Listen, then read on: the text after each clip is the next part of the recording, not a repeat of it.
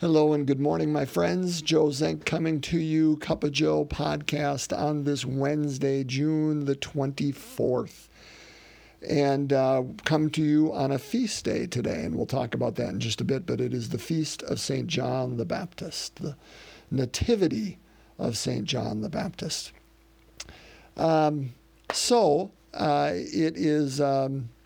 It is a beautiful day. Well, it's kind of a cloudy day outside. I'm speaking to you from my office at Saints Peter and Paul in Kiel, and I wish you every blessing and joy this day. Today, because it is a feast day, we are stepping outside of the typical working through Matthew sequentially, particularly in the Sermon on the Mount. So for those following the gospel today, it is the Gospel of Luke, chapter 1, verses 57 to 66 and 80. So Luke 1, verses 57 to 66, comma, and then we jump to verse 80. Not many chapters in Scripture have 80 verses in them. Luke had a good story to tell, and he packs it all in. So it's good gospel today for us. So let's listen to it. A reading from the Holy Gospel according to Luke. When the time arrived for Elizabeth to have her child, she gave birth to a son. Her neighbors and relatives heard that the Lord had shown his great mercy toward her, and they rejoiced with her. When they came on the 8th day to circumcise the child, they were going to call him Zechariah after his father. But his mother said in reply, "No, he will be called John." But they answered her, "There is no one among your relatives who has this name." So they made signs, asking his father what he wished him to be called. He asked for a tablet and wrote, "John is his name." And all were amazed. Immediately his mouth was opened, his tongue freed, and he spoke blessing God. Then fear came upon all their neighbors, and all these matters were discussed throughout the hill country of Judea. All who heard these things took them to heart, saying, "What then will this child be? For surely the hand of the Lord was with him." The child grew and became strong in spirit, and he was in the desert until the day of his manifestation to Israel. The Gospel of the Lord. Praise to you, Lord Jesus Christ. So, again, switching to Luke, and Luke is a brilliant storyteller. Of course, wrote not only the Gospel, but Acts of the Apostles. And really, he knows how to tell a story well. So, of course, today is June 24th, and it is the nativity of John the Baptist.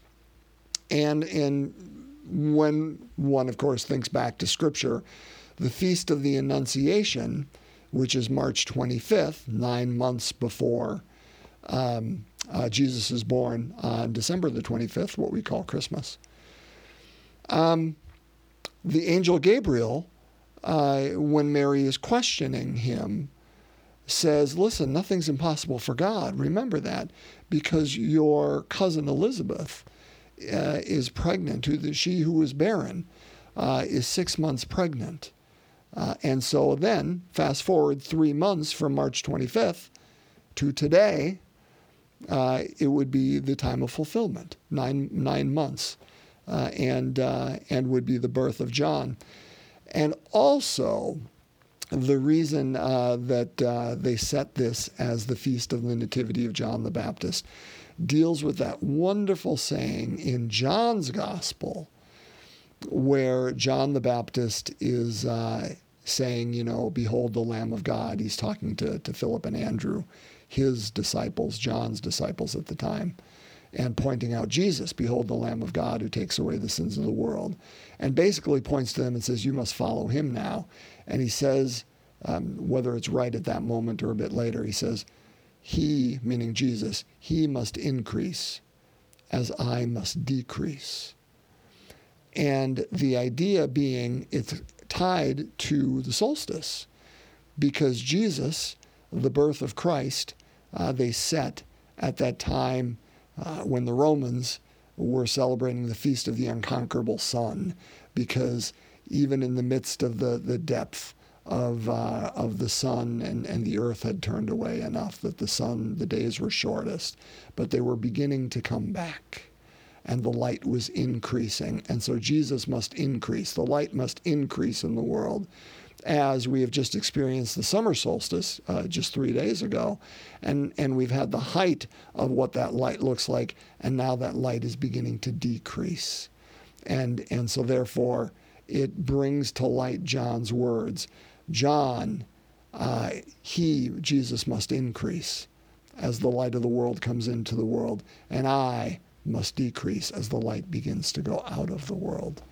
And so it's wonderfully fascinating how, again, the rhythms of nature speak to the glory of God and speak to the story. And those who set the dates really had that rhythms, the natural rhythms within as they set that.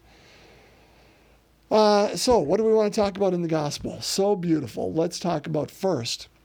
Remember, after Elizabeth here gives birth to John, they ask her what the name is. And she says John, because they were going to name him Zechariah. First of all, can you imagine you or I giving birth and the family thinks they're going to name the child and not the parents?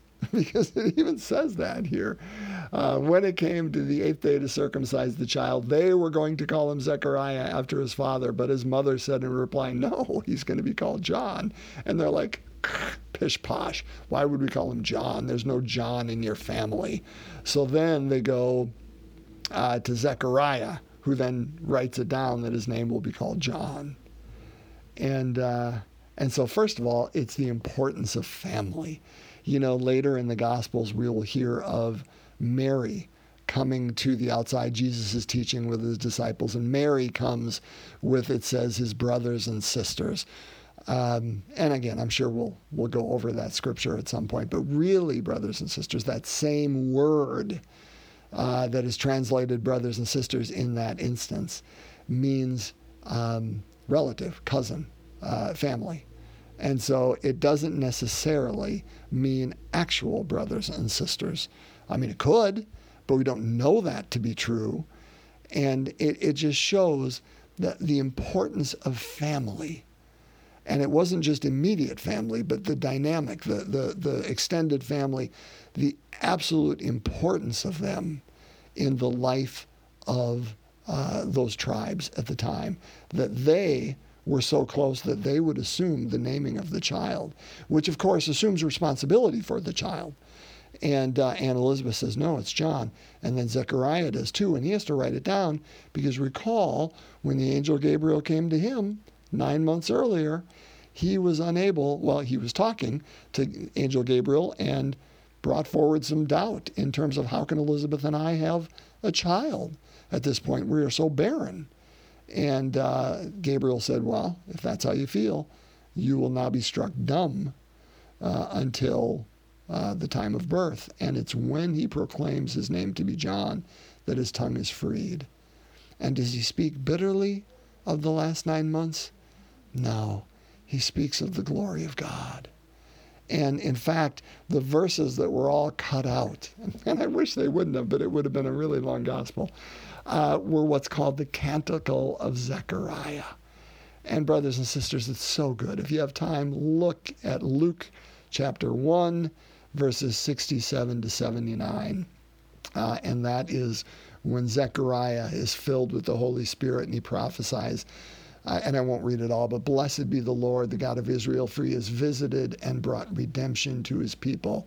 And then he prophesies to John. He says, you, my child, will be called a prophet of the Most High, for you will go before the Lord to prepare his ways, to give people knowledge of salvation through the forgiveness of their sins because of the tender mercy of our God, by which the daybreak from on high will visit us, to shine on those who sit in darkness and death's shadow, and to guide our feet into a path of peace. Again, he is at 9 months in which he could choose, brothers and sisters, and you and I, when we have adversity, can choose either bitterness or anger or hurt or we can reflect on what God is doing and what he has done. And he chooses the latter, and he just praises God with his first words and talks about, hey, God has not abandoned us. God is with us. Blessed be the Lord of God, the God of Israel, who has visited and brought redemption. How is he going to do that? Because my child is going to go before and proclaim knowledge of salvation to everybody through the forgiveness of sin, of their sins, and bring the tender mercy of God present to this reality. How great is that? How great that he was able to look not on his hardship, but on what God is doing. And maybe that's a lesson for us. Maybe not necessarily took a look on our hardships from day to day, and they are many, and I know that. And I don't want to belittle those. But also to look at God, what God is doing day by day, and the tender mercies and his salvation that he continues to bring about through the forgiveness of my sin, your sin, and the sins of the world, even those who don't acknowledge that yet. That's what salvation looks like. That those things, those faulty thoughts and steps and things that divide, they don't keep us from God. Certainly don't keep God from us anyway. They may keep us from God, but all we have to do is acknowledge them and realize they're nothing. Last thing I want to say, because there's so much more, but the last thing I want to say, the child grew. So this is verse 80 now. The child grew and became strong in spirit, and he was in the desert until the day of his manifestation to Israel. You know, brothers and sisters, it's not like Elizabeth and Zechariah said, okay, here's this 8-day-old child. How wonderful it is. We're just going to go put him in the desert and let him grow up there on, what is it, wild honey and whatever else he was eating out there. And good luck and God bless, John. No. I mean, again, we're using religious language that he is in the desert, learning what his mission is. I mean, remember, when Jesus went in the desert, it was to try to understand, what did that mean that I've been called? The Holy Spirit came down and said, this is my beloved Son in whom I'm well pleased. I got to go out into the desert to understand what that means. But then once he understands, and he understands what that calls him to be, he comes out of the desert and is made manifest. That is true of John too. He had to go to the desert to understand what that meant, that he was going to go before to prepare the way and to bring people knowledge of salvation through the forgiveness of sins. What did that call him to his mission, and how did that look? But when he understood, he came forward and lived that. Brothers and sisters, that is no different than you and I. That we are called to the desert, and we are unable to come forward from that desert until we know what our mission is and can live that well. And so may it be true, may we have those moments of quiet where we wrestle with who we are and what we are and what we are called to be and do. But when we know, may we make ourselves manifest to the children, the people of God, what they at the time would call the manifestation to Israel. Let's pray. We will continue our journey through the luminous mysteries today, but let's have a moment of silence. If there is someone or something for which you would like to pray, I invite you to bring it to mind at this time. And so we begin in the name of the Father, Son, and Holy Spirit. Amen. The third luminous mystery, Jesus proclaims the kingdom of God. Our Father, who art in heaven, hallowed be thy name. Thy kingdom come, thy will be done, on earth as it is in heaven. Give us this day our daily bread, and forgive us our trespasses, as we forgive those who trespass against us. And lead us not into temptation, but deliver us from evil. Hail Mary, full of grace, the Lord is with thee. Blessed art thou among women, and blessed is the fruit of thy womb, Jesus. Holy Mary, Mother of God, pray for us sinners, now and at the hour of our death. Amen. Hail Mary, full of grace, the Lord is with thee. Blessed art thou among women, and blessed is the fruit of thy womb, Jesus. Holy Mary, Mother of God, pray for us sinners, now and at the hour of our death. Amen. Hail Mary, full of grace, the Lord is with thee. Blessed art thou among women, and blessed is the fruit of thy womb, Jesus. Holy Mary, Mother of God, pray for us sinners, now and at the hour of our death. Amen. Hail Mary, full of grace, the Lord is with thee. Blessed art thou among women, and blessed is the fruit of thy womb, Jesus. Holy Mary, Mother of God, pray for us sinners, now and at the hour of our death. Amen. Hail Mary, full of grace, the Lord is with thee. Blessed art thou among women, and blessed is the fruit of thy womb, Jesus. Holy Mary, Mother of God, pray for us sinners, now and at the hour of our death. Amen. Hail Mary, full of grace, the Lord is with thee. Blessed art thou among women, and blessed is the fruit of thy womb, Jesus. Holy Mary, Mother of God, pray for us sinners, now and at the hour of our death. Amen. Hail Mary, full of grace, the Lord is with thee. Blessed art thou among women, and blessed is the fruit of thy womb, Jesus. Holy Mary, Mother of God, pray for us sinners, now and at the hour of our death. Amen. Hail Mary, full of grace, the Lord is with thee. Blessed art thou among women, and blessed is the fruit of thy womb, Jesus. Holy Mary, Mother of God, pray for us sinners, now and at the hour of our death. Amen. Hail Mary, full of grace, the Lord is with thee. Blessed art thou among women, and blessed is the fruit of thy womb, Jesus. Holy Mary, Mother of God, pray for us sinners, now and at the hour of our death. Amen. Hail Mary, full of grace, the Lord is with thee. Blessed art thou among women, and blessed is the fruit of thy womb, Jesus. Holy Mary, Mother of God, pray for us sinners, now and at the hour of our death. Amen.